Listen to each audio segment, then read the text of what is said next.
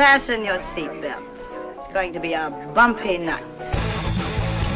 I'm gonna get that gun of mine, and I'm gonna change you from a rooster to a hen with one shot. Some people call me a freak. I hate that word. I don't believe in it. Better yet, I don't believe in labels. You know, I think you're the only girl in the world that can stand on a stage with a spotlight in her eye and still see a diamond inside a man's pocket. Because I'm up at 5 every morning working my ass off. Does someone want to just tell me to my face, you're never going to give me the scores I deserve? Welcome to Girls on Film, the film review podcast from a female perspective. I'm your host, Anna Smith, and today we're teaming up with our friends at Bird's Eye View to bring you a special episode dedicated to two films, Clemency and Crip Camp. Both are very different, very powerful films by women. As regular listeners will know, Bird's Eye View have been campaigning for equality in films since 2003. They started as a film fest, now they're a year-round mission with influencer networks and cinema partnerships in 12 cities. Our first guest is Chinonye Chukwu, the writer-director of Sundance Grand Jury Prize winner Clemency. Clemency follows the story of prison warden Bernadine Williams, played by Alfre Woodard, who is forced to confront the psychological impact of her bruising profession as she prepares to execute yet another inmate, played by Aldis Hodge. I also have Mia Bays on the line from Bird's Eye View. How do you keep doing it? I do my job. These next 24 hours are crucial. Anthony's defense attorney has already asked for a reprieve from the governor's office. You want to play this good guys and bad guys. And I'm one of the bad guys. I give these men respect. All the way through. Hi Chinonye, thank you for joining Girls on Film. Thank you so much for having me. Oh, well, it's a pleasure. Clemency is an incredibly powerful watch. Can you talk us through the inspiration for the film? Well, I was first inspired to write Clemency the morning after Troy Davis was executed. So Troy Davis was a Black man executed in the state of Georgia, here in the States, in September 2011.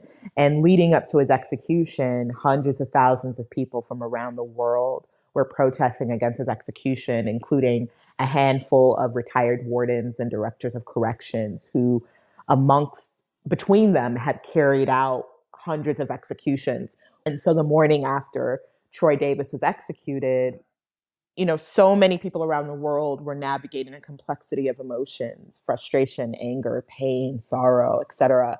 And I just thought to myself, if we're all navigating all of these emotions, what must it be like for the people who were responsible for carrying out his execution?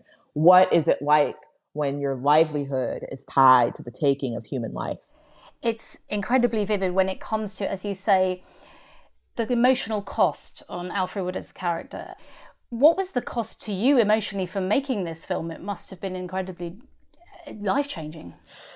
Well, I mean, it was life-changing in that, before writing Clemency, I had known nothing about prisons, jails, death penalty, clemency. I didn't even know what a warden did. I remember I had to Google, what does a warden do? Brilliant.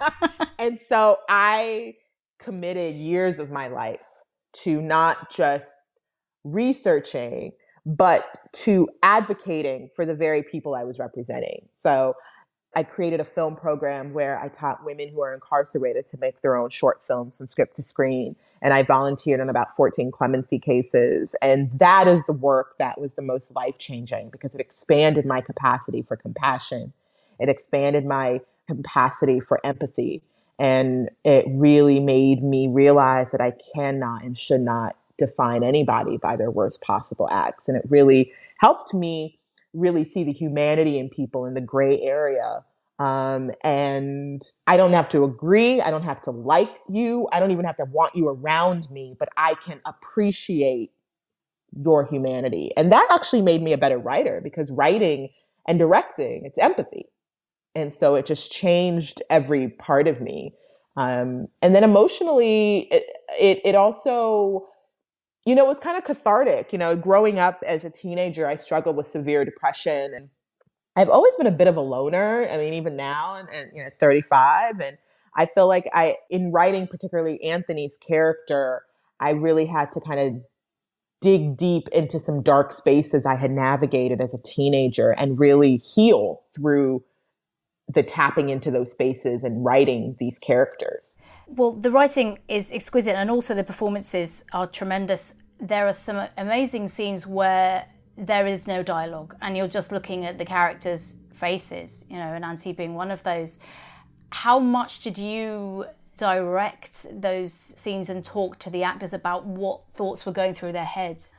With Alfre, she and I spent months together before production, going through literally every scene in the script and every scene in terms of not just what was happening narratively, but what was going on emotionally within Bernadine. So we really had lengthy conversations about Bernadine's entire emotional arc. And we took a trip to Ohio for a couple days where I introduced her to several wardens in the state, and we spoke with them and talked with other correctional staff and also talked with some men who are currently on death row and talked to some men and women who are incarcerated serving various sentences. And so all of that really informed the performance as well. And Aldous, it was important that he also visit men who are on death row and who are serving life sentences. And I gave him some literature to read, and we talked extensively as well for weeks and spoke extensively to Richard. And so a lot of the directing work, really happened before production and really diving into who these characters are. And so by the time we were on set for Alfre, it was a matter of reminding her of some of the things we had talked about in, months leading up to production, or reminding her where her character is in their emotional arc. And the same for the other characters as well. I mean, I believe that, as a director, when working with an actor, to speak in the language of emotional and psychological beats and emotional intentions and objectives. And so that was really the language I used when talking with all the actors. Well, it's interesting you mentioned obviously meeting a lot of real people in these situations, including wardens. And we nearly always see wardens portrayed by white men on screen generally. Mm-hmm. But of course, did you find that you met a lot of black women in your travels?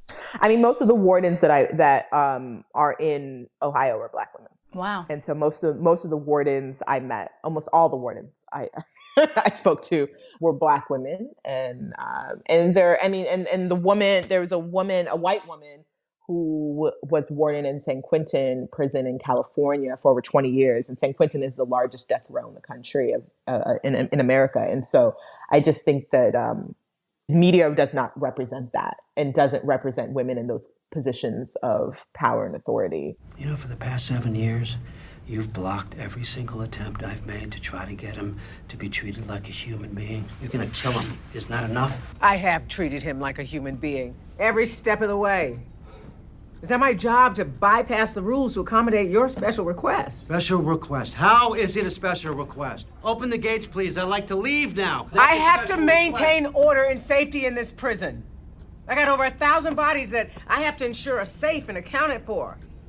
It's hard enough without you complicating things. What you have to do is protect yourself now that this place is under fire since you botched the last execution. Well, Bernadine does buck a lot of on-screen conventions, not only to do with race, but also gender. She props up the bar after work. Her husband's the one that's trying to reach her emotionally. He's the sort of vulnerable one. And I thought that was a very interesting role reversal to what we so often see on screen.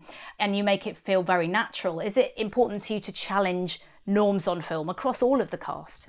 I don't even look at it as challenging norms. I just look at it as writing these women characters as human. Like Bernadine is a fully realized Black woman. And so her humanity is not defined by the coddling of a man's emotional insecurities or needs. But yet that's often how we write female characters, particularly Black female characters. They're in relation to men or boys that they're tied to.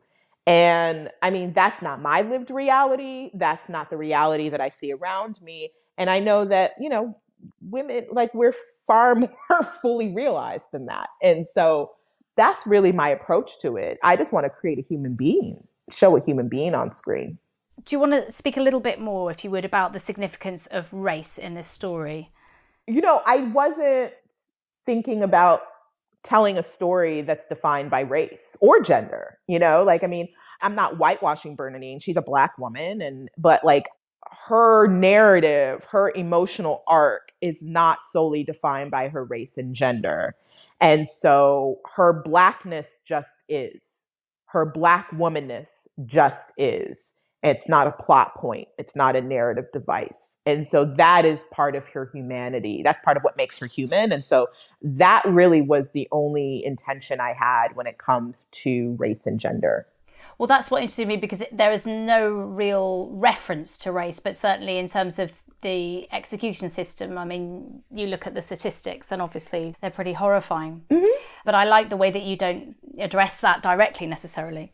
And I think it inherently complicates the narrative, right? It inherently complicates the narrative to see this Black woman who facilitates the taking of life, particularly the taking of life of a Black man, when oftentimes we see Black women on screen, they're mammies or they're mules or they are, the caregivers or whatnot, and they're in service to men and boys. And so her presence inherently challenges those archetypes and stereotypes without overpronouncing itself. What kind of reactions have you had from people who've had the opportunity to see the film? It's been overwhelmingly powerful and positive, and most people have no idea what they're getting themselves into. I think a lot of people coming in think it's going to be one thing, but then the movie ends and they're just stunned.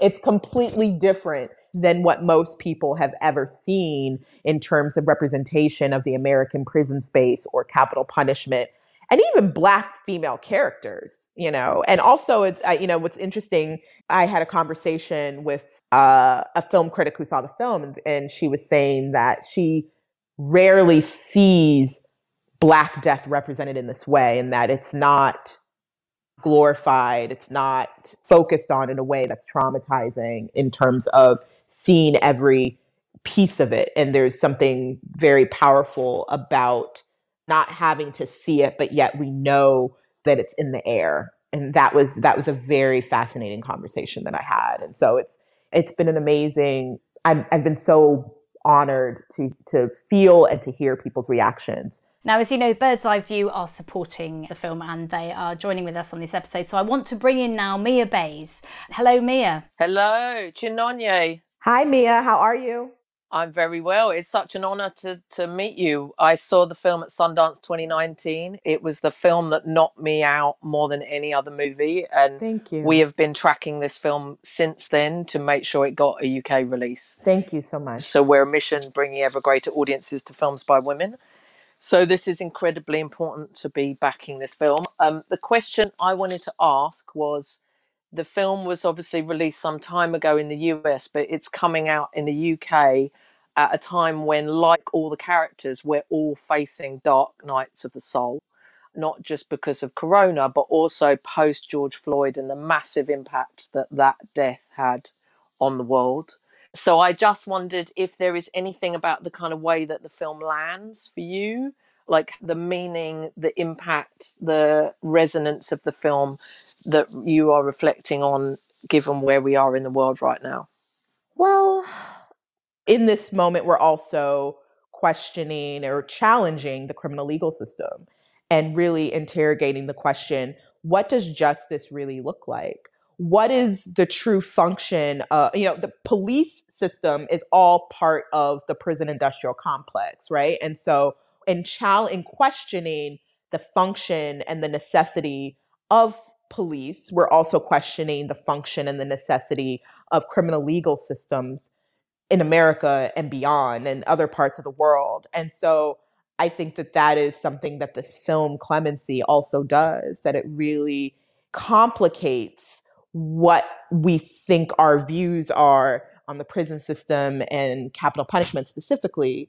And so I hope that, especially in these times that we're in, that this film can be an extension of that interrogation.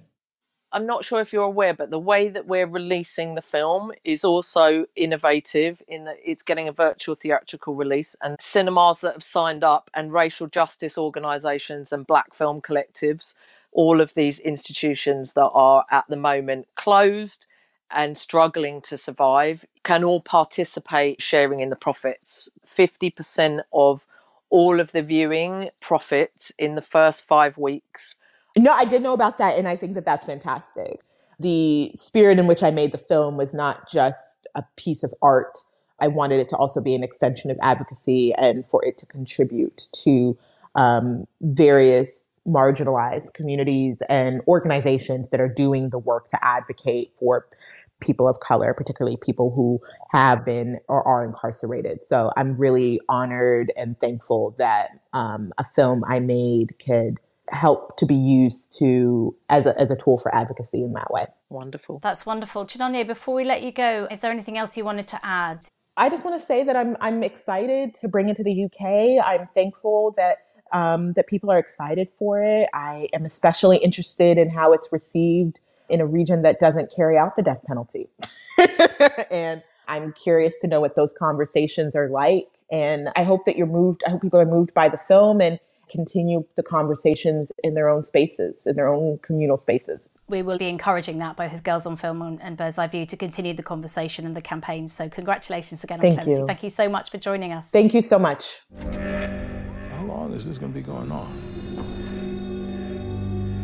All we want is to be seen and to be heard.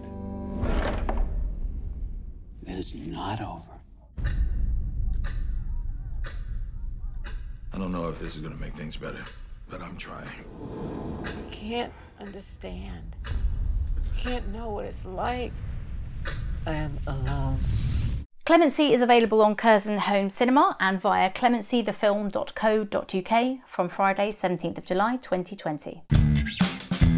So Mia, thank you for joining that conversation about Clemency. Please tell us a little bit more about why you wanted to support this film, and also tell us about the next film that we're going to be talking about, which you're also supporting with Bird's Eye View. There are two connections I wanted to shout out. One was that both films I discovered at Sundance. So 2019 Grand Jury Prize winner Clemency, it was the film that knocked me out. I actually was supposed to see another movie after I watched Clemency, and I just couldn't. I had to go and walk and think. And Crip Camp had a similar impact, although it was more joyous and moving because they were all there at the screening. So I wanted to sort of say about the importance of festivals, you know, especially ones like Sundance that are very, very strong on the intersectionality, and the importance of discovering great work at places like that, where you don't even, I didn't know anything about the movies, I just went. I was intrigued, and I was so blown away by both in very different ways. And the second point was that I think in different ways they're both image activists. As filmmakers, we call ourselves Bird's Eye View cultural activists, and image activism is a newer term that I've recently learned around filmmakers who are very mindfully centering people who are marginalized, who may themselves as filmmakers be marginalized, and telling stories and using representations, not just to obviously do good in the world and blow away old kind of biases and stereotypes, but also actually to change things, to open doors, to, you know, change the narrative. And I think they're both really important examples of that. I love it. Well, thank you for sharing both films with us and the listeners.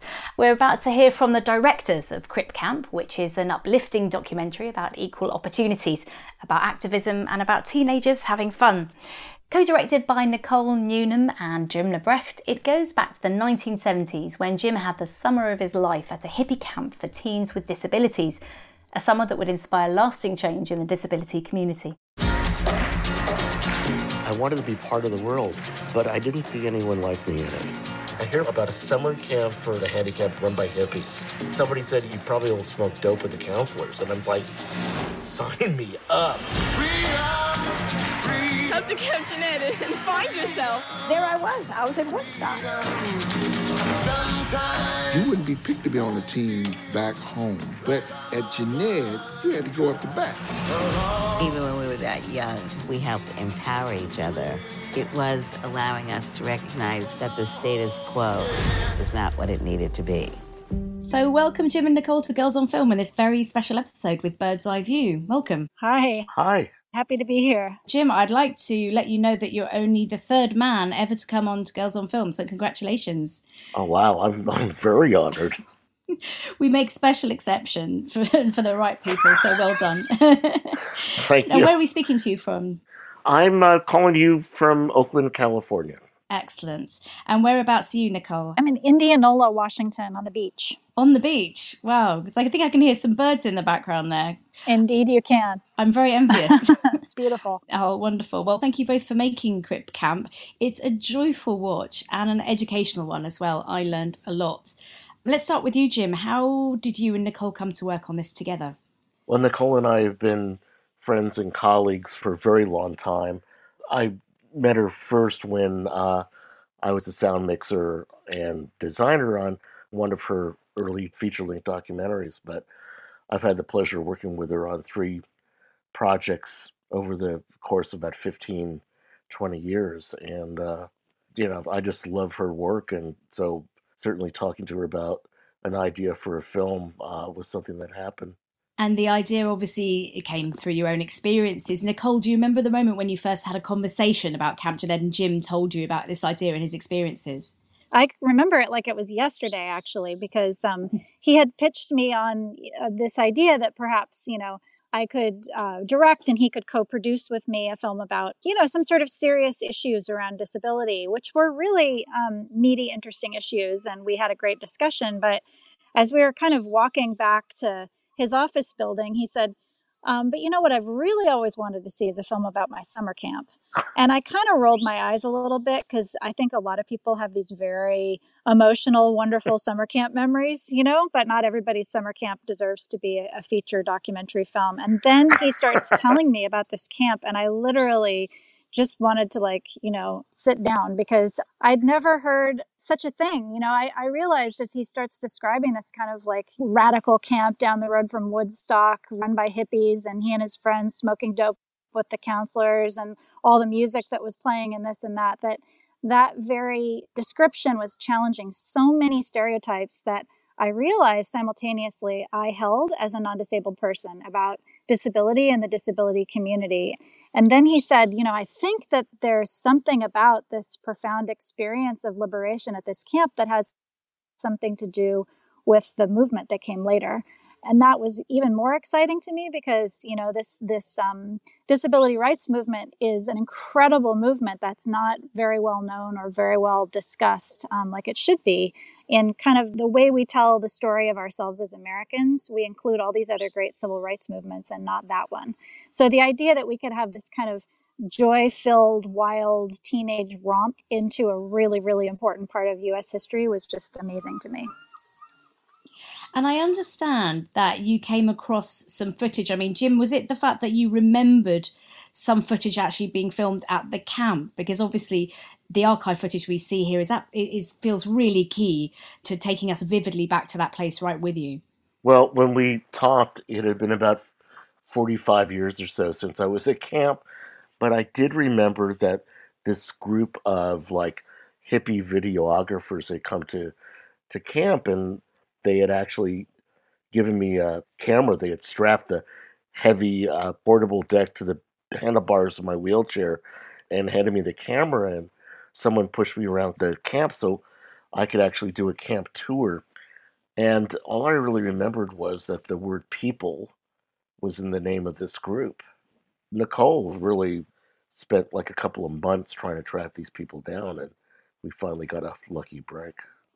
I think it was longer than that. I spent a really long time looking for it, and finally there was a magazine that was focusing on the work of kind of these early Portapak video activists, and in the back of that magazine there was an advertisement that said, "Crabs outbreak at Camp Jened for the handicapped by the People's Video Theater, $6.99. And I was able to track down some of the surviving members of the group, and one of them, it turned out, lived just a few miles away from Jim and I. We're based in Oakland, California, and Howard Gutstadt, one of the leaders of the People's Video Theater, happened to live in San Francisco and was midway through transferring all of this footage, which had survived 17 moves and all of these, moldy basements and various things that they'd lived in over the years. So it really was kind of a miracle that they had 5.5 hours of this footage they had shot at Camp Jened one summer. And some of it indeed had been shot by Jim himself, because they had taken a shine to Jim when he was 15 years old and had handed him the camera and asked him to do some filming himself. And so it was just like a magical, almost kind of miracle to get this hard drive full of this footage and be able to take a trip back in time to Camp Jened in 1971. Well, I must say it was absolutely brilliant watching it, and I can see why they took a shine to you, Jim, because you were so entertaining watching it. How did it feel watching it back, your young self? Oh my gosh, it was surreal and bittersweet, and I don't know, it's like you get a chance to kind of look through a special telescope back in time, and it was great to kind of go back to camp.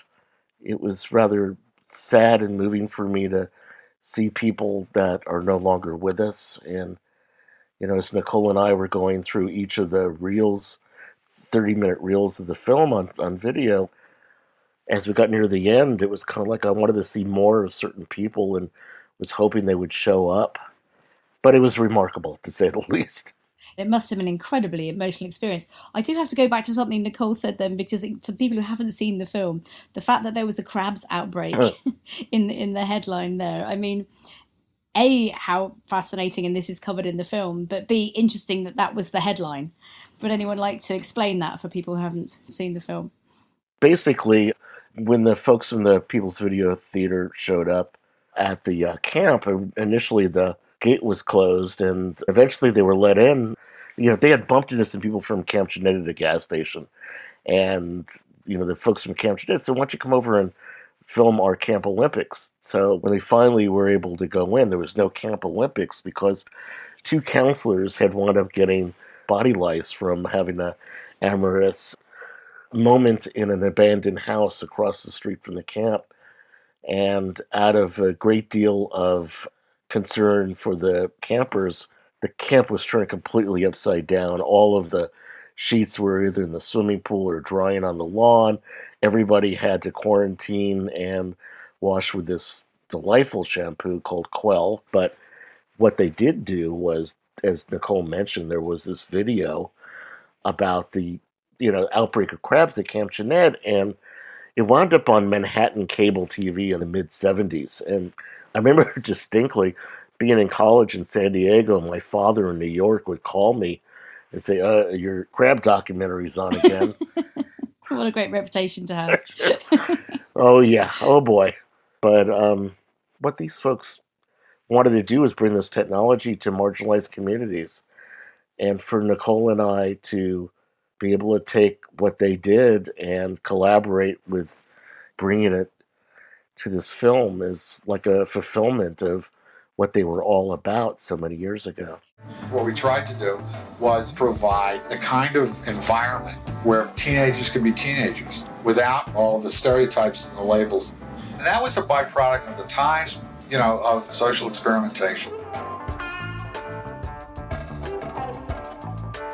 We realized the problem did not exist with people with disabilities. The problem existed with people that didn't have disabilities. It was our problem.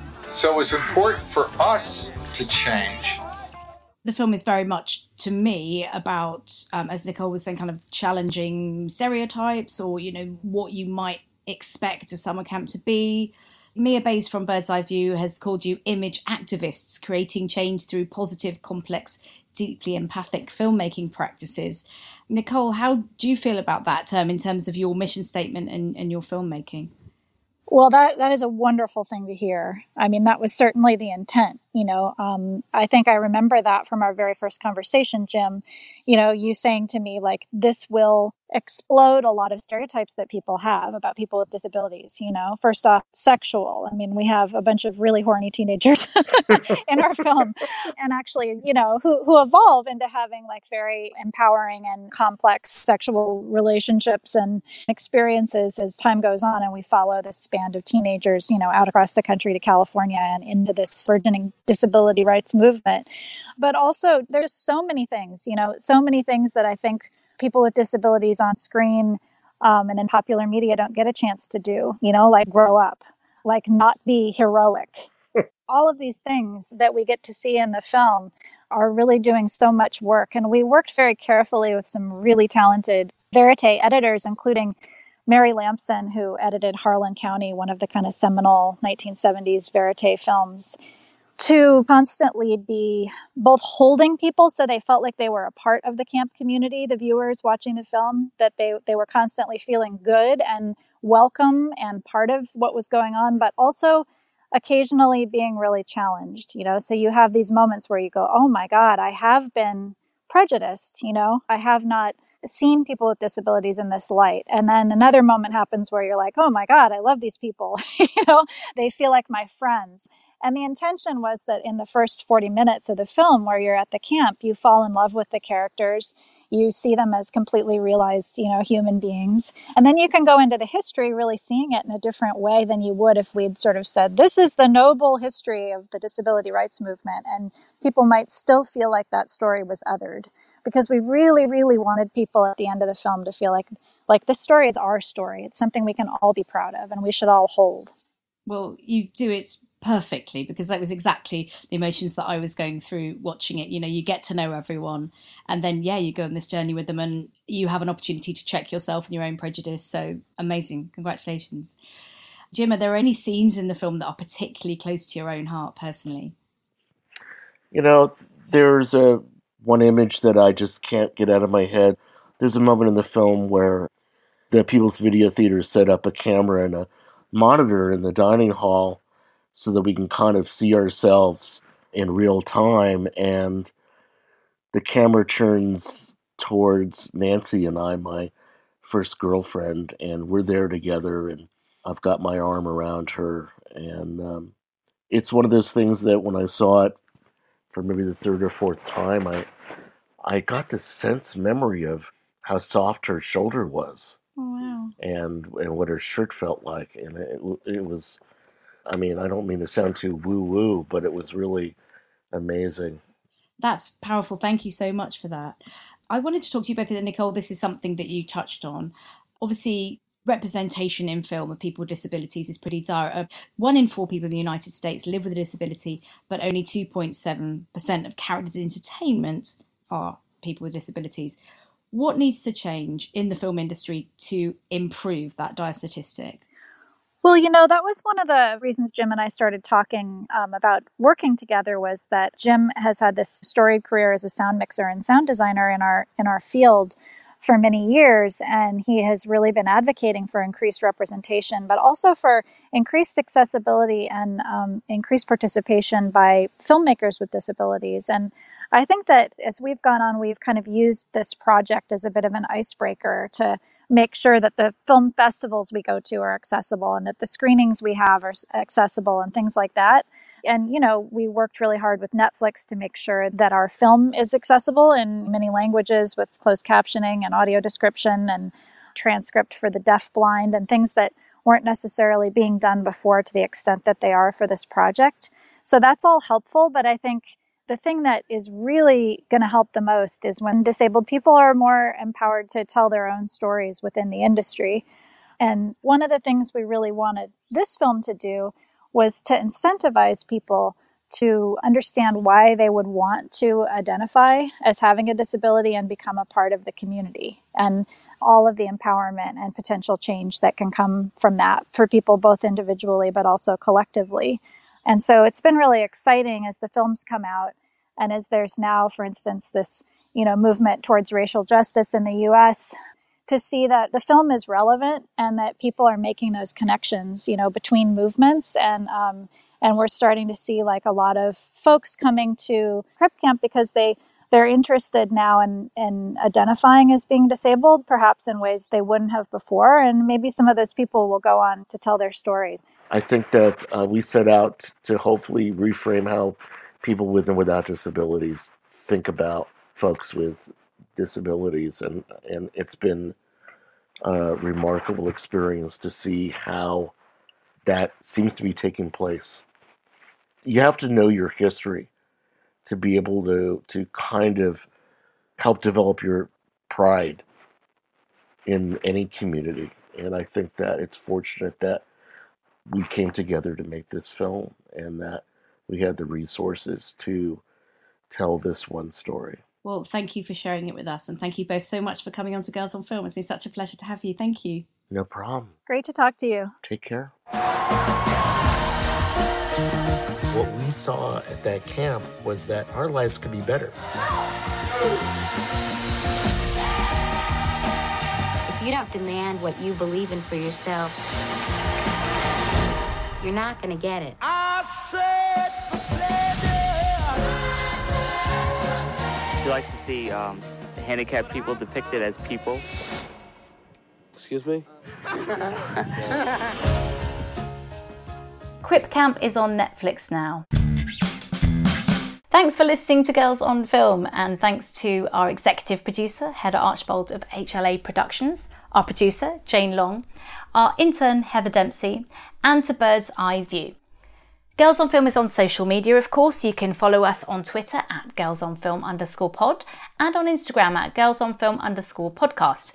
We also have a Patreon page, and we'd love it if you could pledge a small amount each month to support us. You can go to patreon.com/girlsonfilmpodcast.